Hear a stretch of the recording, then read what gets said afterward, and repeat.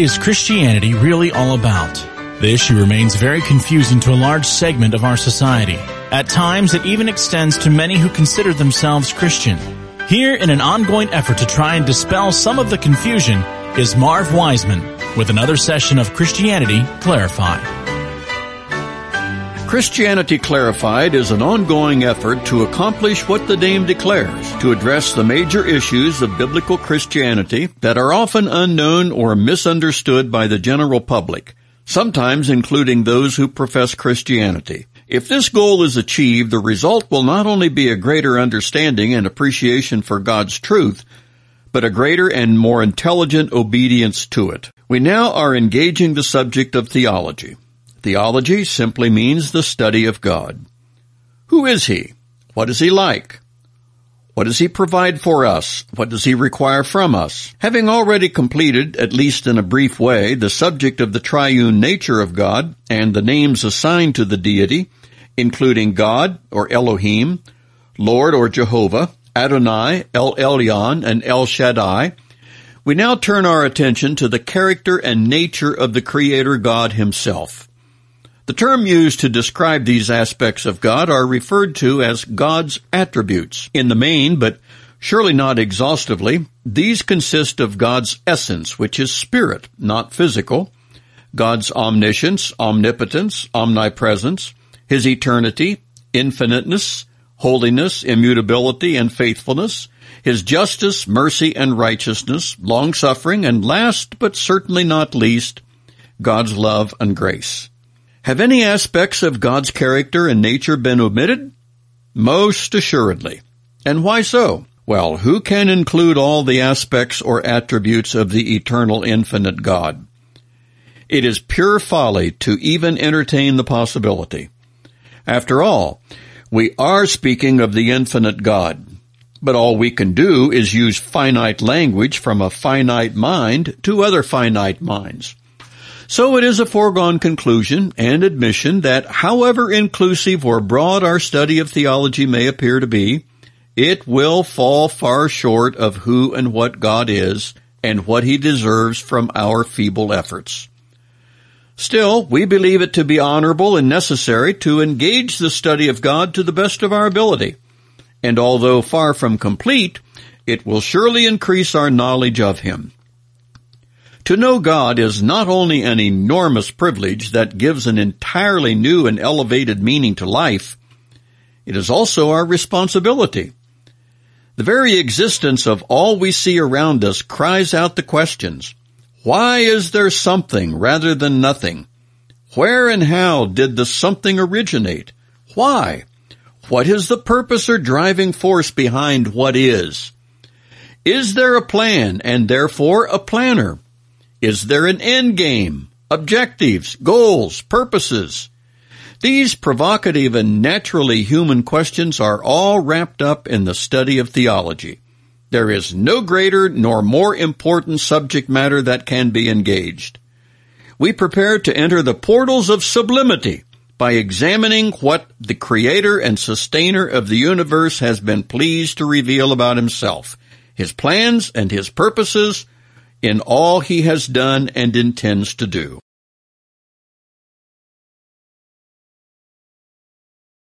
In conversing with the Samaritan woman at the well in John chapter 4, our Lord Jesus Christ made an extremely enigmatic statement. Here is what He said, God is spirit, and they that worship Him must worship Him in spirit and in truth. God is spirit? What exactly does that mean? The Bible makes it abundantly clear throughout that there are two modes of objective reality. One is physical and one is non-physical. One is material, the other immaterial. While the Bible affirms in both testaments that the spiritual or non-material exists as definitely as does the physical, many today do not believe this to be true.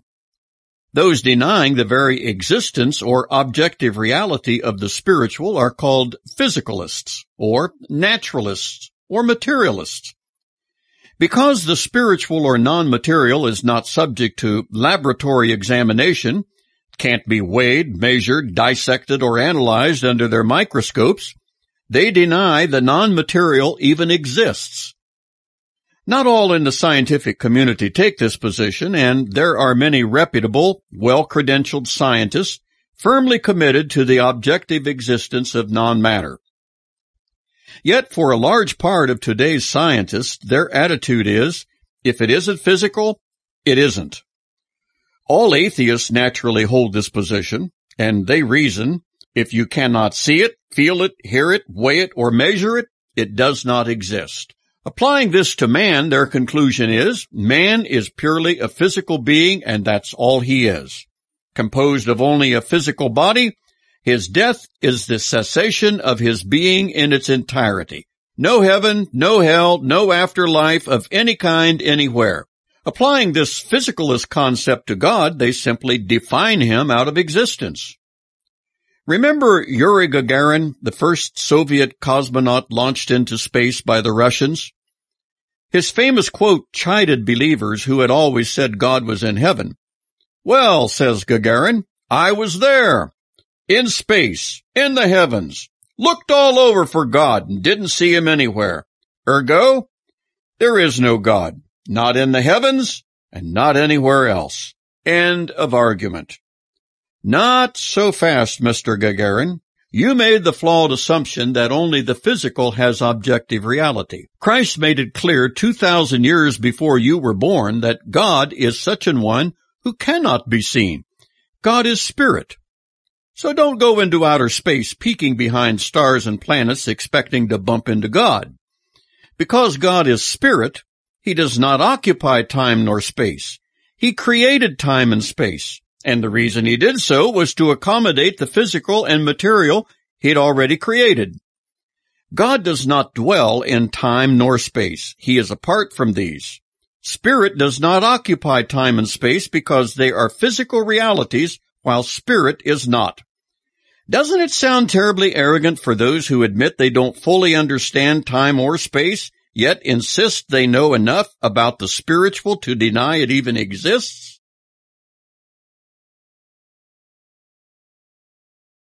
God is spirit. Jesus Christ said so in John 4:34, and he ought to know. Still, it's an enigmatic thing to say, is it not? We've already defined spirit as non-physical or immaterial. And of course, we're in over our head. We don't even understand all about our physical being, much less our spiritual component. But that doesn't mean we do not possess one. We do. We most definitely do. If you've any doubt about it now, it will be dissolved when you die. Being a body and spirit duality, we are said to be in the image and likeness of God.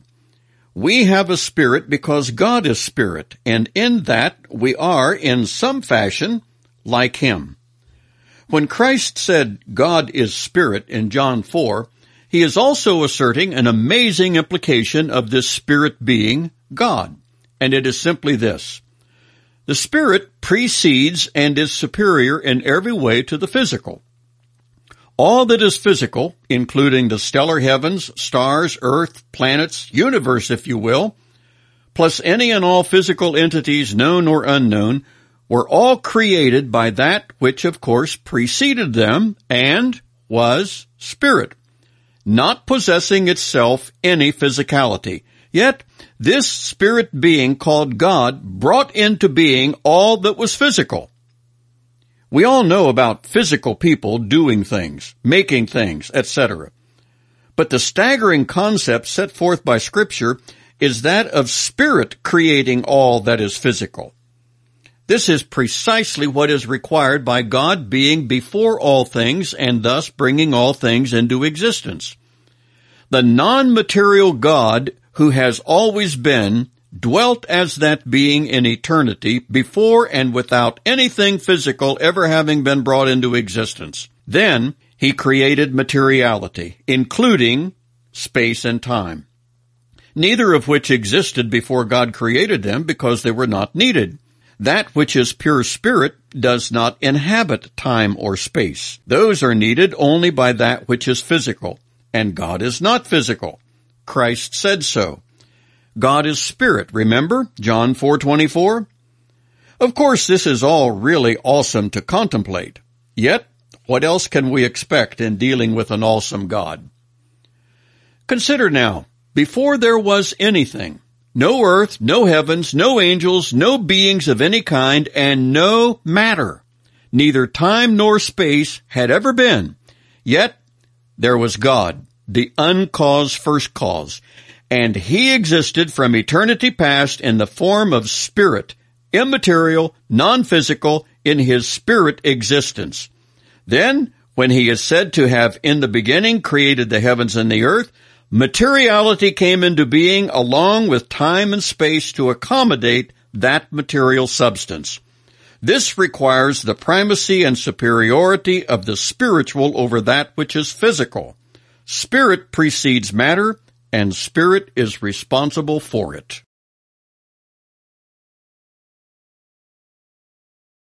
Theology is the study of God, His being and nature. Thus far, we have only considered something that Christ said about God. He related in John 4 that God is spirit. Among other things, this means God is not physical. It also means the non-physical God created all that is physical in accord with Genesis 1:1. It is the spiritual, the non-material that gave existence to matter, time, and space. It's all really stunning when you consider it. Our being the material and physical entities we are fully familiar with the physical doing things. In fact, everything. We are in our very being so physical we can't contemplate getting anything done without utilizing our physical self. From physically fixing and physically eating our breakfast to going to our physical place of employment or physically caring for our physical children, no doubt about it, we can't get anything done without the employ of the physical.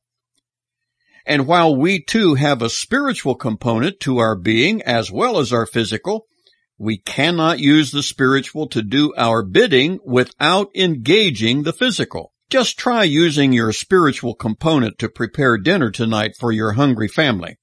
Wouldn't that be nice? Voila! And there is a scrumptious, well-laden table there before you. We know our family would starve if we had to create a dinner via the use of our spirit. So we vigorously engage the dependable but laborious use of the physical. But just imagine if it were possible to create a table laden with delicacies using only your spirit, how would you possibly go about it? You would do it the very way that God does it with His Spirit. He wills it to be, and it is. Physical effort is not utilized and not needed. God merely wills a thing to be, and it is.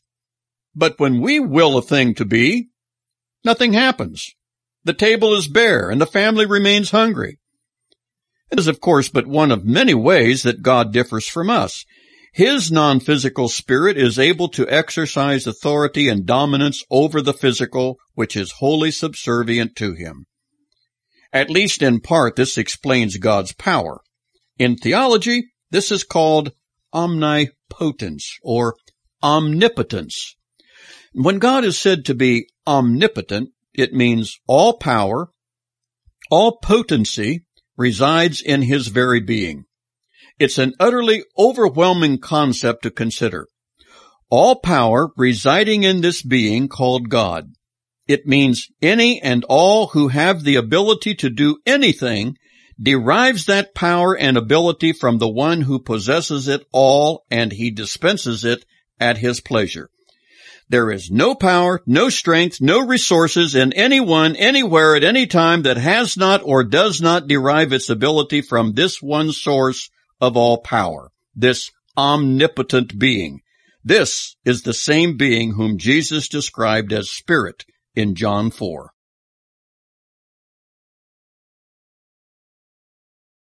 There is a natural tendency to think in terms of God's power and man's power, but this is not accurate. God's power is all the power that is, or there is no power that is not derived from God. This is why God is omnipotent, which means, of course, He possesses all power. So not only does power or authority reside in God, all power and all authority resides in God. In speaking of power in the sense of energy or the ability to do work, it all resides in and originates from God. In speaking of power in the sense of authority, this too resides in and originates from God. Humanity would not exist nor have the ability to exercise any power of any kind apart from the omnipotent God possessing all power. Does this include man's power and ability to do evil? Of course it does. While God at the same time abhors evil and has nothing to do with the origin or support of evil, he yet must provide the wherewithal for evildoers to do their will and their evil. Why is this? Because God is omnipotent and no power exists anywhere for anyone under any circumstances except it reside in the omnipotent God. A familiar verse that illustrates this is found in Daniel 4, when he indicated that Nebuchadnezzar would be mentally impaired until he came to know that the Most High rules in the kingdom of men and gives it to whomsoever he will. God had nothing to do with the evil choices of Nebuchadnezzar, but God did provide the power, the energy for Nebuchadnezzar to carry out those evil choices, while he, God, had nothing whatsoever to do with the choices of Nebuchadnezzar. Likewise, in John 19, when Pontius Pilate told Christ, "I have power to crucify thee, and have power to release thee," Christ set him straight by replying, "Thou couldst have no power at all against me, except it were given thee from above." Does this mean God provided Pilate with the very power he would use to order and carry out the crucifixion of Christ? Precisely. Why would God do that? God did that because no one would have the power to do anything, good or evil, if God did not provide it. This is what is meant by referring to God as omnipotent. It isn't just a word. It's not even a mere theological word. It is of a truth. God really does possess all power and authority in heaven and earth. Anyone, whether men or angels, who attempt to do anything, whether good or evil, must obtain the power to do it from the only source who possesses all power, that is, the singularly omnipotent God. The Father delegated power to the Son. This is why Christ said, "All power is given unto me in heaven and in earth," in Matthew 28. Whether or not the world recognizes it, its very ability to function day by day is due solely to the all-power residing in the omnipotent God.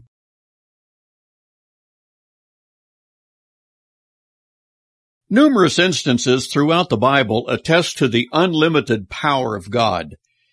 The theological term is God's omnipotence. That is, the reality of God possessing not only unlimited power, but all power.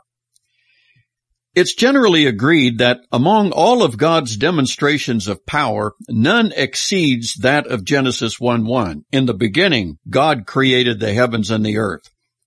The raw and divine energy exercised in the creation undertaking cannot begin to be contemplated. And don't be misled in assigning limitations to the Almighty because He did it in the time frame of 6 days. It was not because the job was so big He had to do it in stages. He who is omnipotent could have as well created all He did in 6 days, in 6 nanoseconds, had He chosen to do so. The 6 days of creation with God resting on the seventh, He simply used as a pattern for establishing the 7-day week for the creatures of time and space that He also brought into existence, which 7-day week, by the way, remains in force the world over. There is an expression used after the 6-day creative work of God that gives an erroneous idea about God's omnipotence, that is, His possession of all power. And that expression refers to God's resting on the 7th day. We mere mortals assume God was rightly exhausted after a laborious spate of 6 days wherein He created everything. We mistakenly think God would certainly be entitled to a day off to rejuvenate and refresh Himself after such an arduous task of bringing everything into creation. Even God needs some downtime, some R&R, if you will. But no, he does not.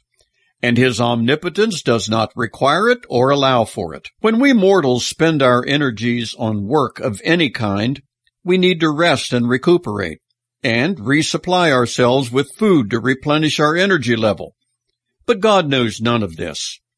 The Hebrew word translated rested in many English Bibles more correctly conveys the idea that God ceased from his creative activity.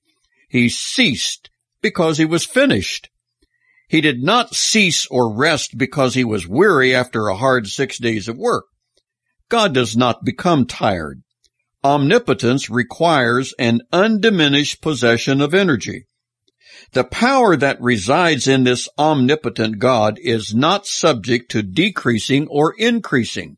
Any effort we mere mortals expend, whether scratching our nose or lifting a huge weight, requires an expenditure of energy. And when we expend energy, we then have less than we had before we spent it. Our energy supply is sorely limited and needs continual resupply. But not so with the omnipotent God. By possessing all power, he never can have more or less power. This is omnipotence, and it is one of the attributes that make God God. Revelation 19 says, Hallelujah, for the Lord our God omnipotent reigneth.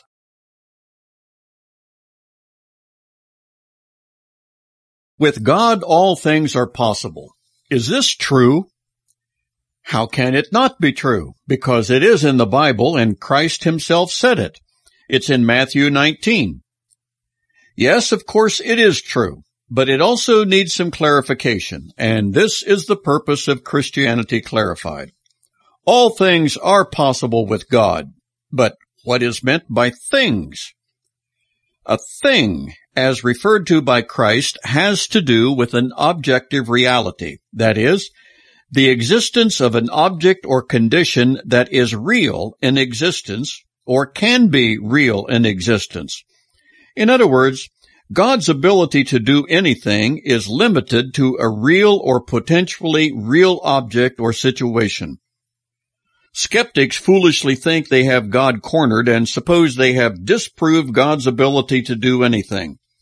Nonsensical questions like, can God make a rock so big he can't lift it? Because if he can't make a rock that big, then he clearly can't do everything. Or if he can make that rock, but then is unable to lift it, he can't do everything. Gotcha. No, you don't gotcha.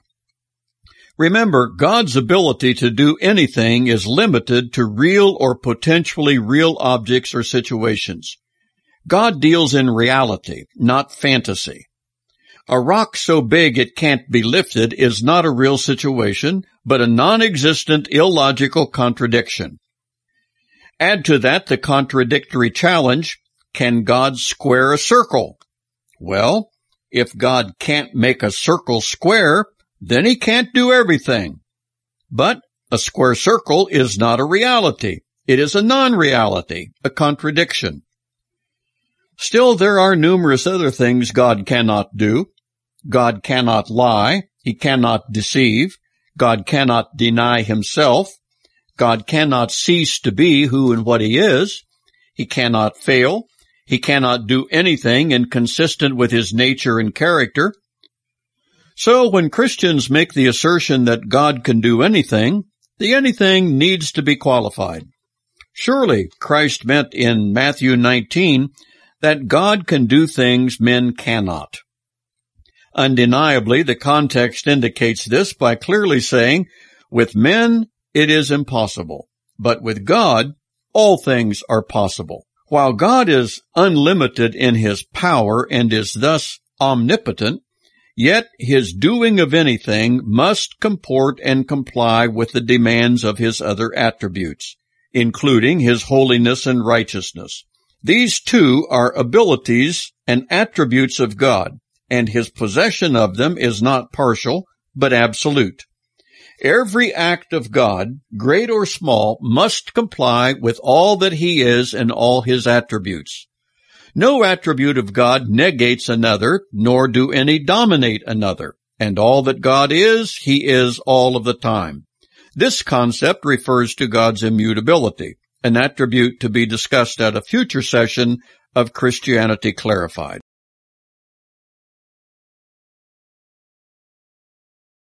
As God's omnipotence means there is no power or authority that exists anywhere at any time or any place that is not resident in Him and or derived from Him.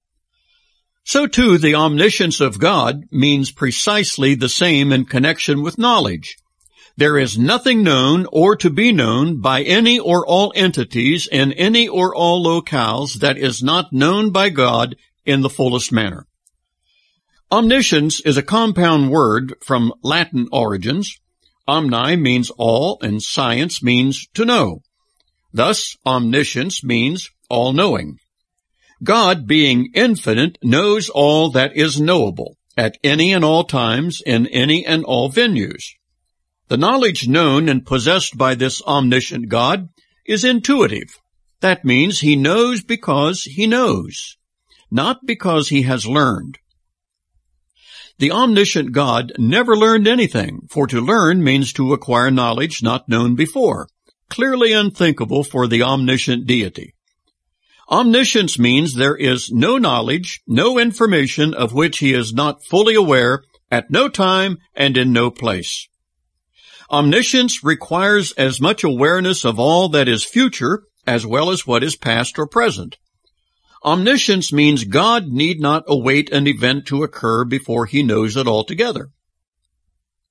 Of late, a notion has circulated among Christians called open theism.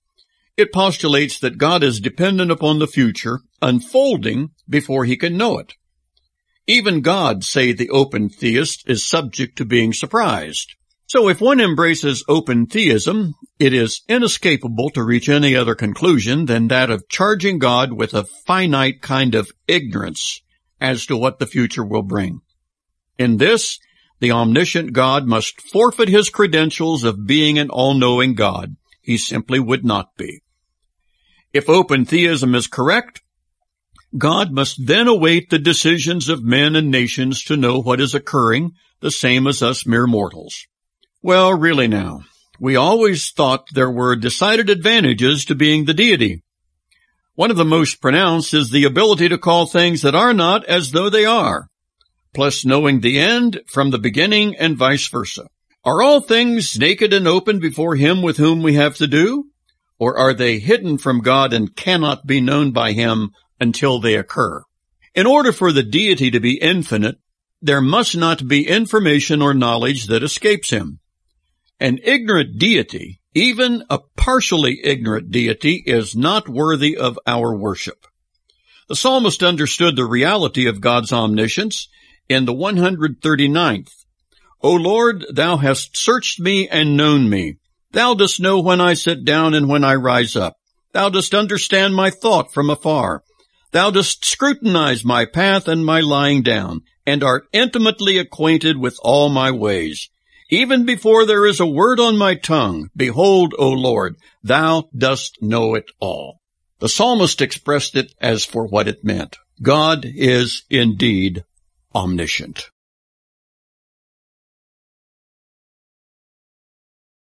The all-knowing nature of God is referred to as omniscience. As stunning as the concept is, omniscience must be possessed by the deity for Him to be sovereign and rule as He sees fit over all His creation. To suggest there are areas of ignorance in the knowledge of God is to refer to someone other than the Lord God manifested throughout the Bible. Innumerable occasions are recorded making it obvious God knows the innermost thoughts of all. In addition, there are hundreds of prophecies recorded in the Old Testament and fulfilled in startling detail in the New that cannot possibly be explained short of God's omniscience and His knowledge of those events altogether. Of course, to us, it is inconceivable how anyone, God included, could know everything. The most brilliant and knowledgeable among us must admit to a profound ignorance and unawareness of so very much, while the deity has complete knowledge of every item of information? But this is precisely what's required of one who is infinite. To be infinite means to have no limitations in any area of power, wisdom, or presence. And such is so utterly unlike man. And such is precisely what God is about, so unlike man. This reality of God prompted the inspired Apostle Paul to speak of it in Romans 11, wherein he said, "Oh, the depth of the riches, both of the wisdom and knowledge of God! How unsearchable are his judgments and his ways past finding out!" Bear in mind also that it is this omniscience, this wisdom and knowledge of the infinite God, that will one day provide the basis for his perfect judgment at that great day of reckoning. He who searches the hearts of all men knows precisely what is there. He knows not only deeds, but fully knows motivations behind those deeds. The writer of Hebrews 4 stated it thusly, "Neither is there any creature that is not manifest in his sight, but all things are naked and opened unto the eyes of him with whom we have to do." And just how many creatures are there? Innumerable, to be sure. And God knows them all? Well, it certainly seems that way, impossible as it appears. But when you are the infinite eternal God who possesses omniscience, it's merely part of your job description. And God, the omniscient God, is ever on the job. Lastly, in addition to God's omniscience being the basis for present and future righteous judgments, it ought to afford us great comfort to know that God knows all, including our pain, our sorrow, and grief, as well as our needs and dreams, and in his omniscient wisdom, he will perfect that which concerns us. This provides a solace for the human soul the world can never give.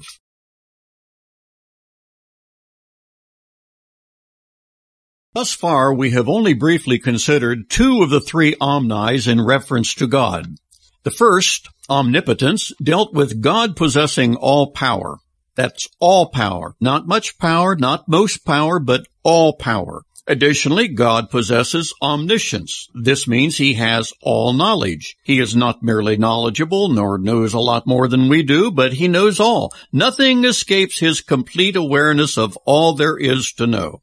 And as the word suggests, it means there is no place devoid of the presence of God.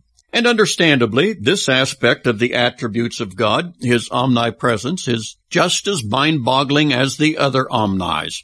How can God be present in every place at all times? Being a fellow finite human like you, I certainly don't have the foggiest idea how God can be that and do that. But he does. And however impossible it seems to us, it presents no problem to him. This, too, is assigned to the reality of God being infinite, that is, without limitations. We mere mortals are saddled with one kind of limitation after another. It's what makes us human. But God has no such limitations. It's what makes him God. Another of several areas of which he is not limited is his presence. This is a mighty big universe God has created. We know of multiple galaxies that are separated by light years. So how is it possible that even God could be everywhere present with all he has created? Well, for starters, keep in mind that God is spirit. Remember John 4:24? Spirit is not material, but immaterial. And spirit does not require space and time to dwell in. All that is material does. Matter has to have a place to be. Spirit is greater and beyond physical matter. God, being spirit, is not material, but pre-exists matter. Spirit, in fact, created matter, when as yet there was no material substance, no space and no time. Yet there was this non-material spirit being called God, the uncaused first cause. And when God created matter, a la Genesis 1:1, He yet remains separate and distinct from what he created, but he has chosen to have his presence everywhere with it. The familiar 139th Psalm tells the tale. Where can I go from thy spirit? Or where can I flee from thy presence? If I ascend to heaven, thou art there. If I make my bed in Sheol, behold, thou art there. If I take the wings of the dawn, if I dwell in the remotest part of the sea, even there thy hand will lead me, and thy right hand will lay hold of me. If I say, surely the darkness will overwhelm me, and the light around me will be night, even the darkness is not dark to thee, and the night is as bright as the day. Darkness and light are alike to thee. The psalmist said such knowledge was too high for him. It's too high for us too. But it is what it is. God is omnipresent.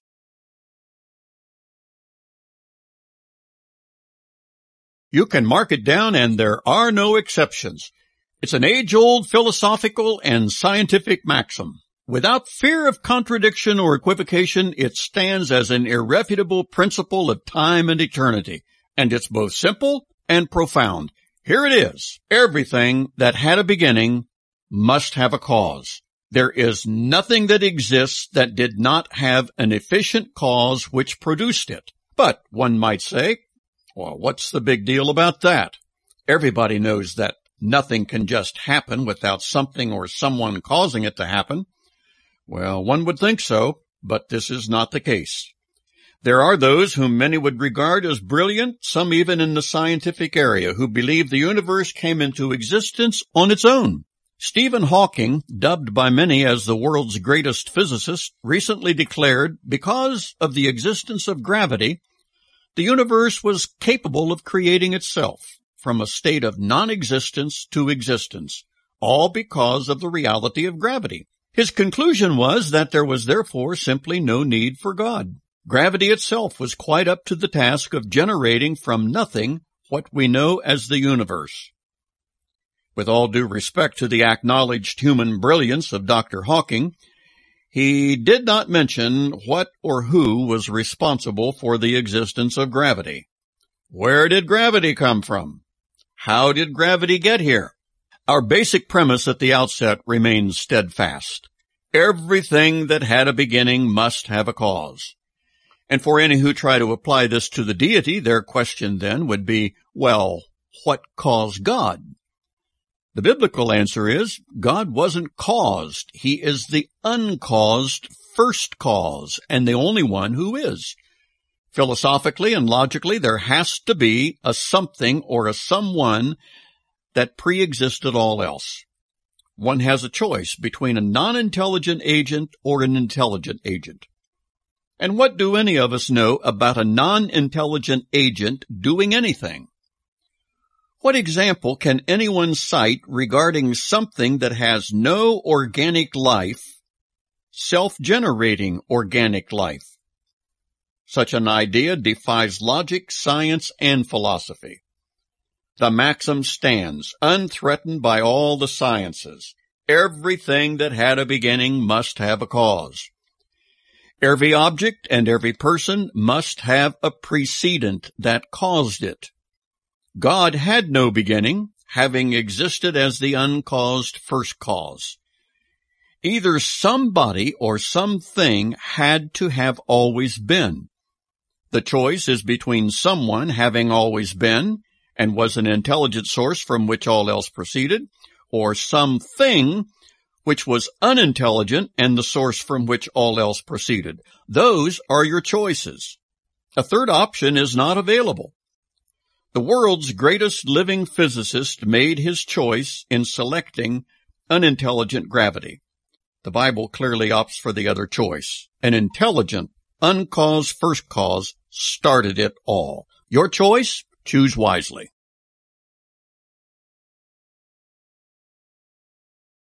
In our ongoing consideration of the attributes of God, we noted that God is the uncaused first cause. Either someone or something was prior to everything, and if we say it was something, we begin everything and everyone from an origin of non-intelligence. And that's a very big pill to swallow. Logically, philosophically, scientifically, and biblically, that pill won't go down at all. Biblically, the position of Genesis 1:1 is in place. God, the intelligent person behind it all, was responsible for having created the universe consisting of intelligent biological life and non-intelligent matter in its various forms. In the beginning, God created the heavens and the earth.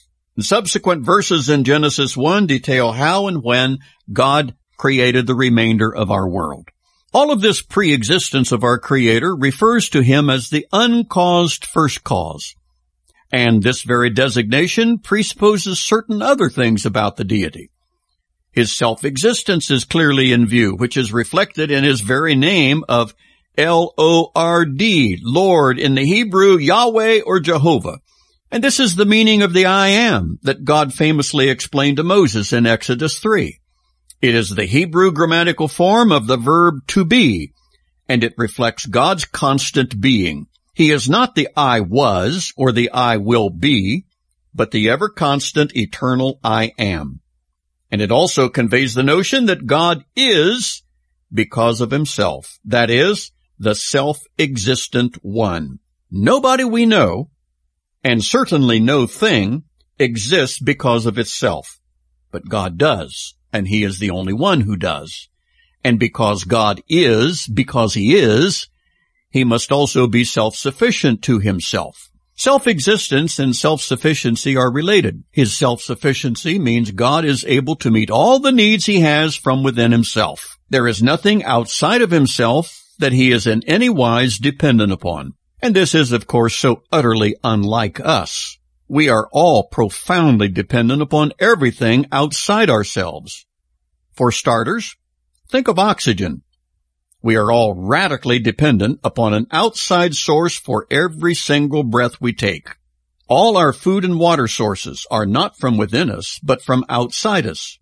Minute by minute, we constantly sustain our life by utilizing sources outside ourselves. It is not so with the deity. God is both self-existent and self-sufficient. He who always was and always will be remains the independent one, who has no needs He cannot and does not meet from within His own person. Then, why did God create anything? Revelation 4 reveals that. God created simply because He was pleased to do so. He did not need angels or humans, but chose of His own free will to bring them and all else into creation, along with time and space in which they would exist. No necessity compelled Him. God's self-existence and His self-sufficiency are simply two more very profound attributes separating God from man.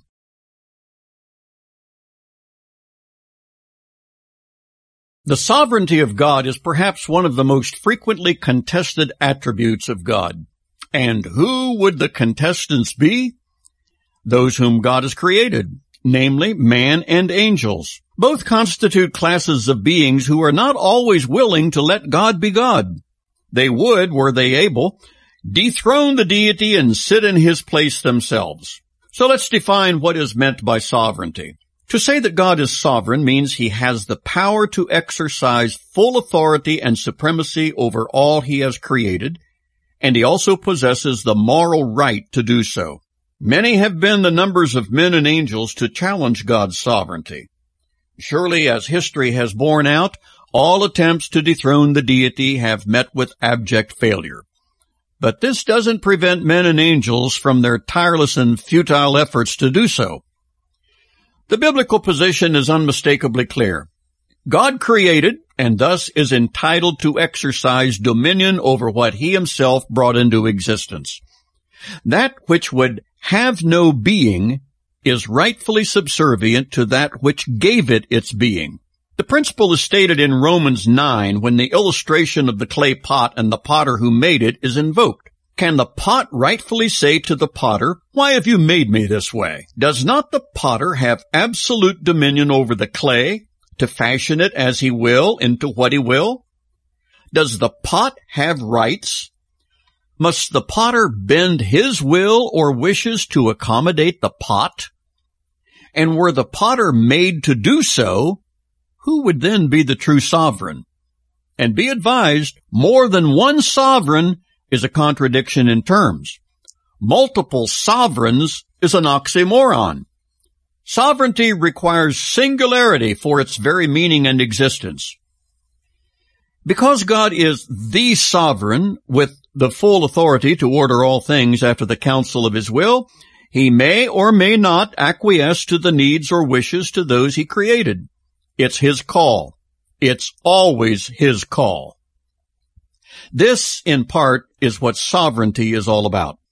God possesses both the power and the authority to do his own will. Power, in the Greek, relates to energy, strength, or force.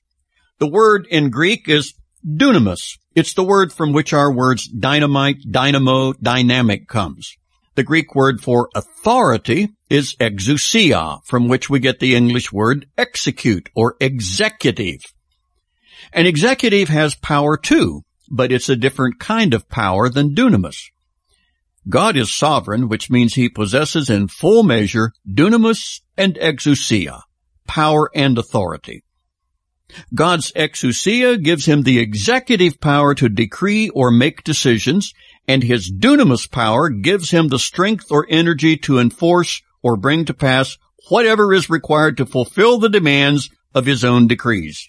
And in the midst of all this decreeing and executing, he also possesses the full moral authority for doing so. This is our sovereign God who works all things after the counsel of his own will.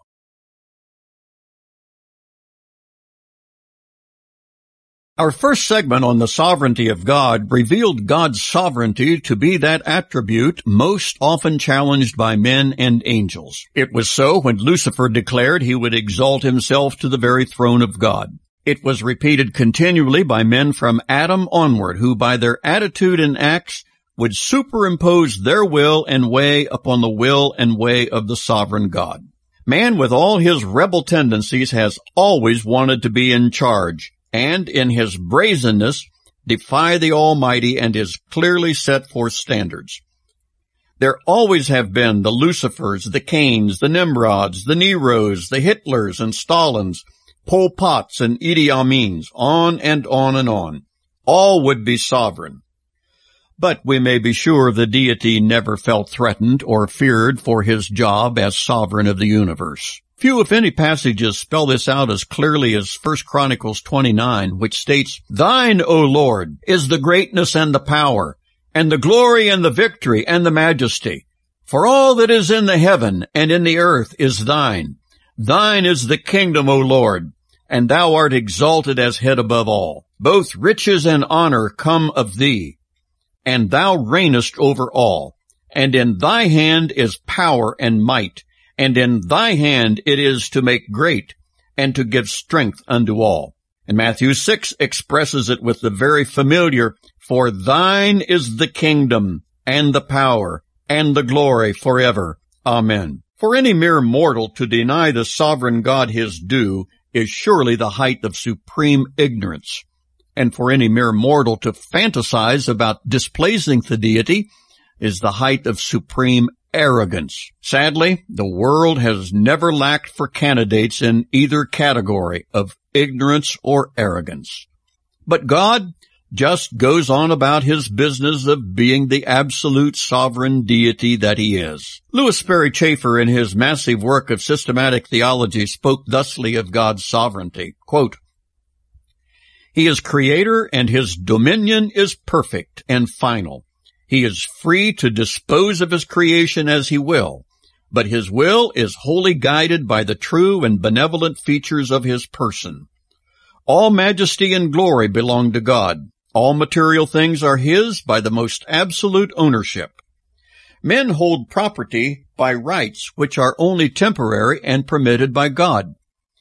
Chafer then quotes from Psalm 50, "For every beast of the forest is mine, and the cattle upon 1,000 hills." End quote. All throughout Scripture, the theme of the absolute sovereignty of God peals forth. God is on his throne. God and God alone is in charge, and happy is the man who acknowledges it and joyfully submits his will to God and his sovereignty. Many have been the challenges to the sovereignty of God, but none were ever successful and none ever can be. God's absolute sovereignty is a key factor in providing humans with the assurance and stability needed for joyful and confident living. Relax. God is sovereign. Rejoice. God is in charge.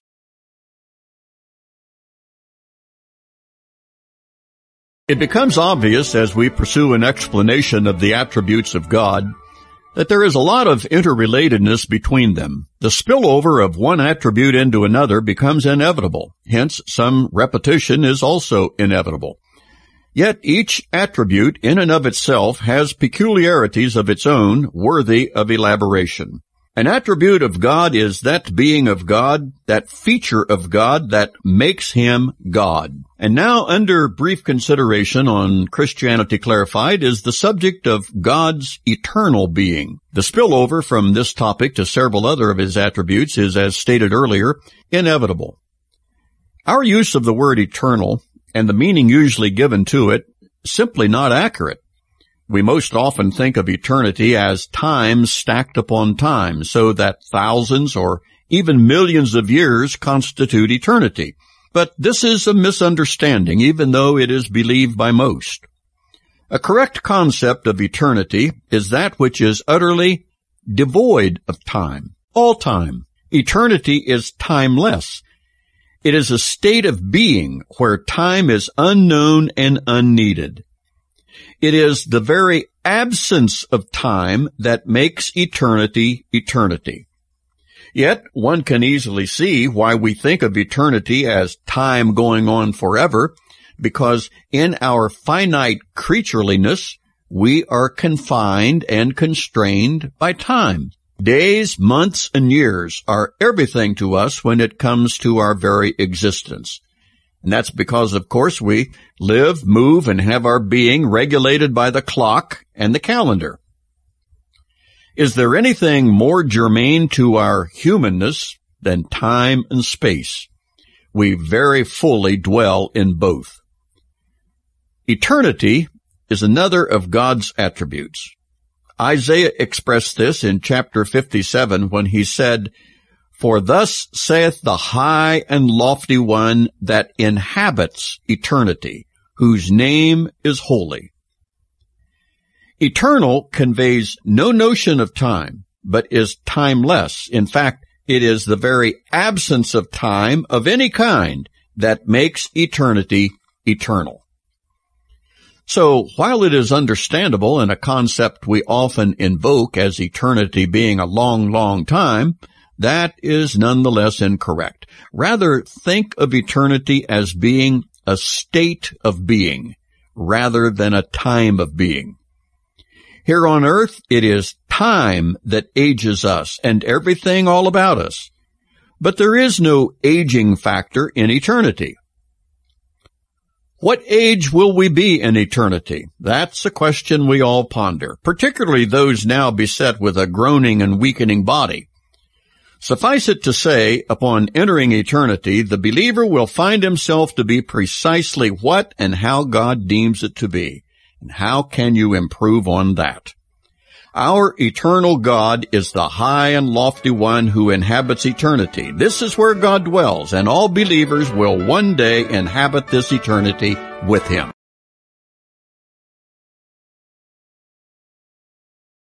Change is the order of the day for all creatures, regardless of one's station in life.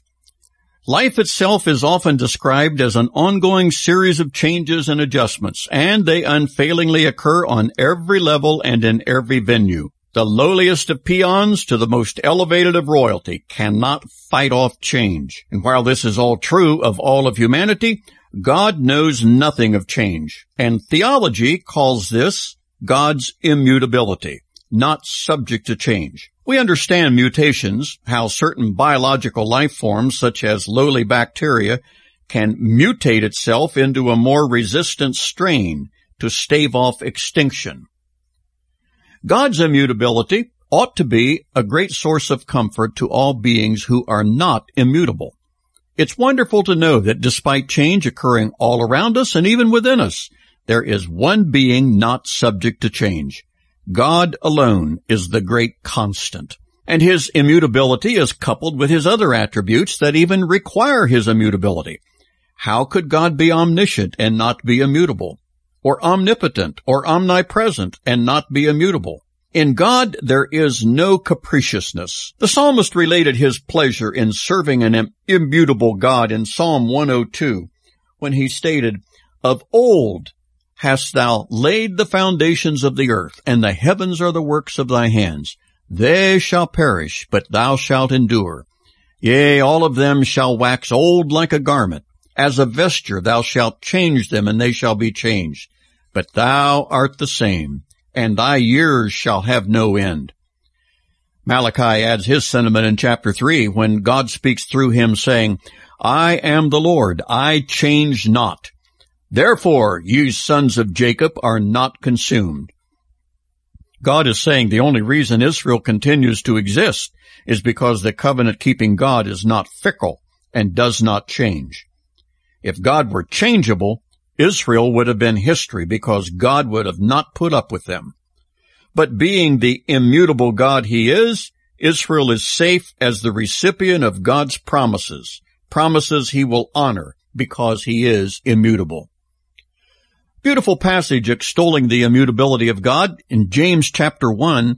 It says, "Every good gift and every perfect gift is from above, and comes down from the Father of lights, with whom is no variableness, neither shadow of turning." God's great unchanging nature is one of the attributes required of deity. With man, change is so much a constant, it has been said that the more things change, the more they stay the same. With us, change is sameness. But with the immutable God, the opposite is true. No variation, no shadow that is caused by God's turning because God doesn't turn. An immutable God is the very basis of the believer's security and stability. Immutability is one more of God's attributes that should cause us to rejoice. For Christianity Clarified, this is Marv Wiseman in Springfield, Ohio.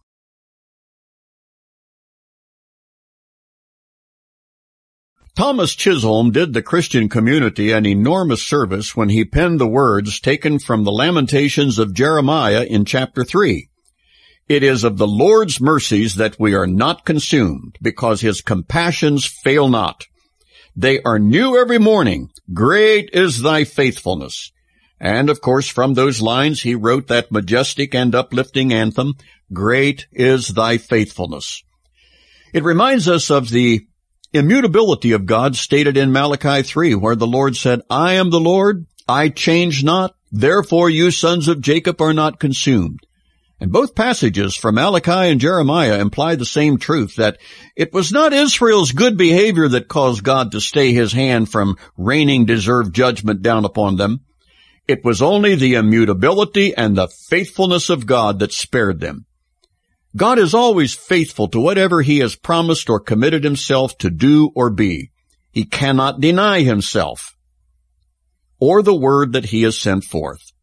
Extolling God's faithfulness in the New Testament, the Apostle Paul wrote in chapter 10 that there is no temptation taken you but such as is common to man. But God is faithful, who will not allow you to be tempted beyond what you are able to bear, but will with the temptation provide the way of escape so that you may be able to bear it. And John echoes God's faithfulness with the all-important forgiveness issue in chapter 1 of 1 John. "If we confess our sins, God is faithful and just to forgive us our sins and to cleanse us from all unrighteousness." Faithful, dependable, reliable, always making good on whatever he has promised. And perhaps the most remarkable and comforting feature of God's faithfulness is that it is not conditioned upon our faithfulness. 2 Timothy 2 makes it very clear with the statement, "If we are faithless, he remains faithful, for he cannot deny himself." That is tremendously comforting. Even if we are unfaithful to God in our obligations to him, he does not retaliate by being unfaithful to us. God will not allow us and our disobedience to him to make him respond in kind by being unfaithful. And this is priceless. God can be counted on to fulfill all he has promised, no matter how much we fail him. Somebody has to be constant. Somebody has to be strong and utterly dependable. And that somebody is the ever immutable, dependable, faithful God. And well should man write hymns of praise extolling this purely God attribute of faithfulness. Significantly, the Bible closes by describing Jesus Christ in chapter 19 of the Revelation as seated upon a white horse, and he is called faithful and true, and in righteousness he judges and makes war. From Genesis to Revelation, as the drama of redemption is played out, God is ever identified consistently as the God who is faithful.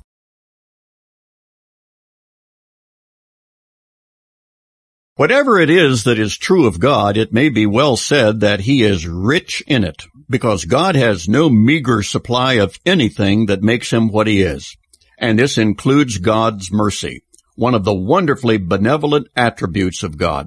Without the divine granting of mercy, no one would ever be able to approach the otherwise unapproachable God. And what is it that engenders the release of God's mercy and the bestowment of it upon the guilty person? There must be the request for it from the suppliant, because God grants no mercy to the one not seeking it. And seeking mercy constitutes a tacit acknowledgement of personal guilt and culpability. Mercy is the withholding of punishment that is due and deserved. And multitudes are denied mercy from God, not because God does not want to extend it, he does. But before God can grant mercy, there must be the acknowledgement of its need on the part of the one who will receive it. For those refusing to admit their guilt, there is no mercy, only justice. For those admitting their guilt, God is said to be rich in mercy. We've heard the expression in our present-day legal settings where the defendant, having been found guilty, throws himself upon the mercy of the court. Well, suppose the guilty one should ask for mercy while at the same time maintaining his innocence. Such would be a clear contradiction. Mercy is never needed, nor is it available to one protesting their innocence. Mercy is available only to those acknowledging their guilt, and toward these God is rich in mercy, as Paul expressed it in Ephesians 2, mercy aplenty, mercy inexhaustible. And for those who have done so by admitting their guilt and have become a recipient of God's mercy, Paul reminds them that God is the Father of mercies in 2 Corinthians 1. In writing to another protege, Paul told Titus that it is not by works of righteousness which we have done, but according to his mercy he has saved us. God's mercy is never in short supply, but is lavished upon all who are recipients of it. Mercy simply means God does not give you what you deserve, what pure justice would demand, but he withholds what we do deserve. This is the wonderful attribute of mercy resident in God and ready to be poured forth in abundance upon all who qualify for it. And how do we qualify? By admitting our guilt before a holy God and appealing to him for the mercy he has to give. A mercy made possible and available through God's Son, Jesus Christ. Peter, in his first letter, exclaims, "Blessed be the God and Father of our Lord Jesus Christ, who according to his great mercy has caused us to be born again to a living hope through the resurrection of Jesus Christ from the dead. This mercy, in great abundance, comes from God who has it to give through Jesus Christ, God's Son, whose death makes it all possible." This is Marv Wiseman for Christianity Clarified.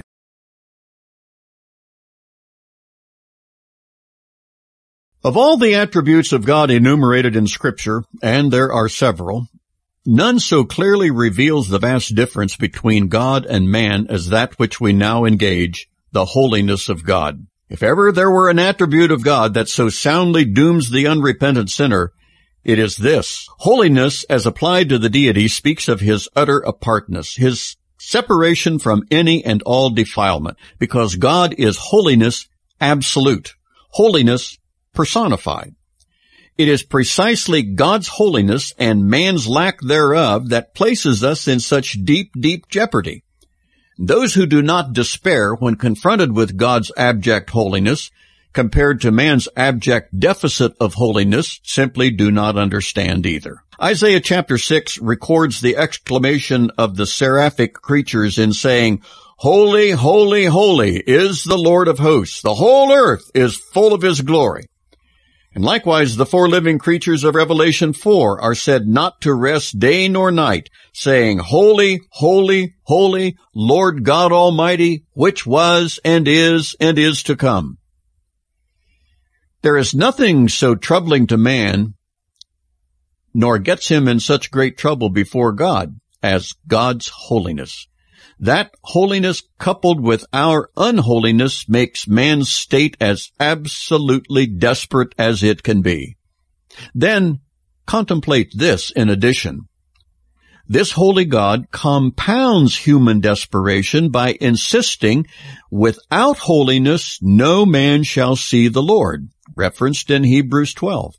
"And you shall be holy, for I, the Lord your God, am holy," Leviticus 19. Our great predicament is far more serious than most mere mortals know, because God is holy and we are not.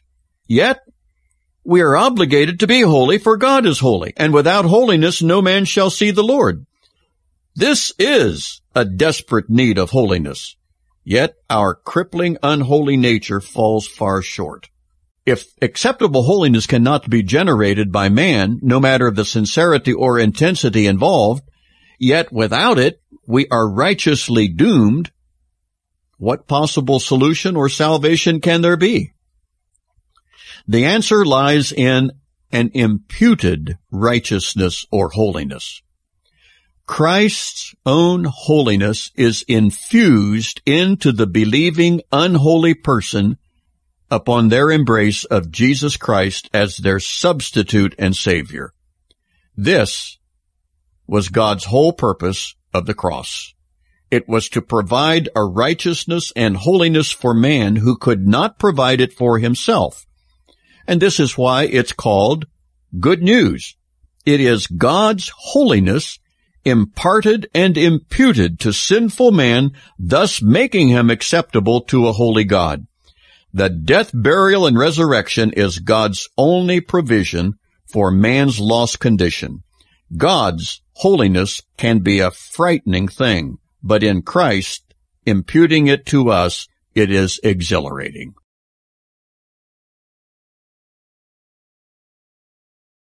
From early in the Old Testament, where God says in Deuteronomy 7 that his love was upon Israel, to the close of the Bible in Revelation 1, when John says that Jesus Christ loved us and washed us from our sins, the magnificent theme of God's love for his creation throbs throughout. John epitomizes the subject when he stated in chapter 4 that God is love. In no other religion, large or small, is the subject of love so extolled as it is in Christianity. And we know of no other supposed God claimed by anyone in any belief system, whether past or present, that dwells on love as does biblical Christianity. Besides the host of scripture texts, the songs written and the poems composed that focus on the subject of love in general, and God's love in particular, is simply staggering. To love and be loved by another human is the second greatest thing in the world. And that's because the first greatest thing in the world is to love and be loved by the God who created all, sustains all, and gave all on behalf of his fallen creation. Love on all levels and in all venues is so euphoric, those who describe it best complain of their inability to do it better. Only in the truths of Christianity do we encounter the incomprehensible love God shed abroad when he and his Son teamed up with the Holy Spirit to effect the greatest demonstration of love that will ever be known. So many know the verse, For God so loved the world that he gave his only begotten Son, that whosoever believes in him should not perish, but have everlasting life. One cannot contemplate a truth more sublime than that, or a truth possessed of such eternal consequences as that. And God's love is not an issue that is quantified, but qualified. God's love was not dispensed as an amount of love, but a quality of love. God's love was of such a kind, such a sort, such a quality is the meaning the Greek gives it. No mortal anywhere can fully describe the indescribable. We can only make feeble attempts. And isn't that truly the way it should be? Must be. Who indeed could describe the indescribable love of the indescribable God? A breathless passage is found in Romans 5, wherein the inspired apostle reminds us that God commended or demonstrated his love toward us in that while we were yet sinners, Christ died for us. The only ones not greatly moved by that statement are those who simply do not understand it. To understand it is to be utterly in awe and in gratitude of it. This great love with which he loved us can only be appreciated when one grasps the truth of sacrifice and substitution. Miss that, and you miss all the Bible and Christianity is about. Miss that, and you miss everything that's worth anything. Miss that, and it makes no difference what you didn't miss. The love of God is one of his several attributes par excellence. All his attributes are par excellence. You've just heard another session of Christianity Clarified with Marv Wiseman.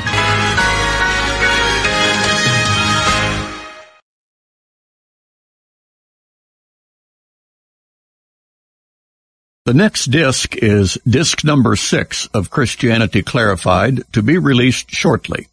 It contains a fast-moving treatment of what the Bible relates regarding several aspects of the life of our Lord Jesus Christ. He is, of course, the most unique of any human being ever to have lived. Beginning with his Trinitarian role and his pre-existence prior to Bethlehem, scriptural referencing focuses upon his commission from his Father, incarnation, baptism and temptation, and the ever-controversial issue of the exclusivity of human salvation vested in Jesus Christ. The extent and efficacy of the death of Christ needs understanding and appreciation of all who call themselves Christian.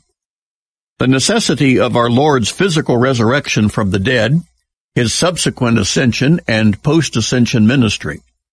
Explanation is undertaken to define the church as his spiritual body of Christ and how that involves believers. His return and removal of the church prior to his second coming, when every eye shall see him. Following the second advent of Christ, his ultimate judgment, reign, and establishment in the eternal state will conclude the series of 20 3-minute sessions on this single compact disc, number 6. Computer users may log on to GraceBibleSpringfield.com.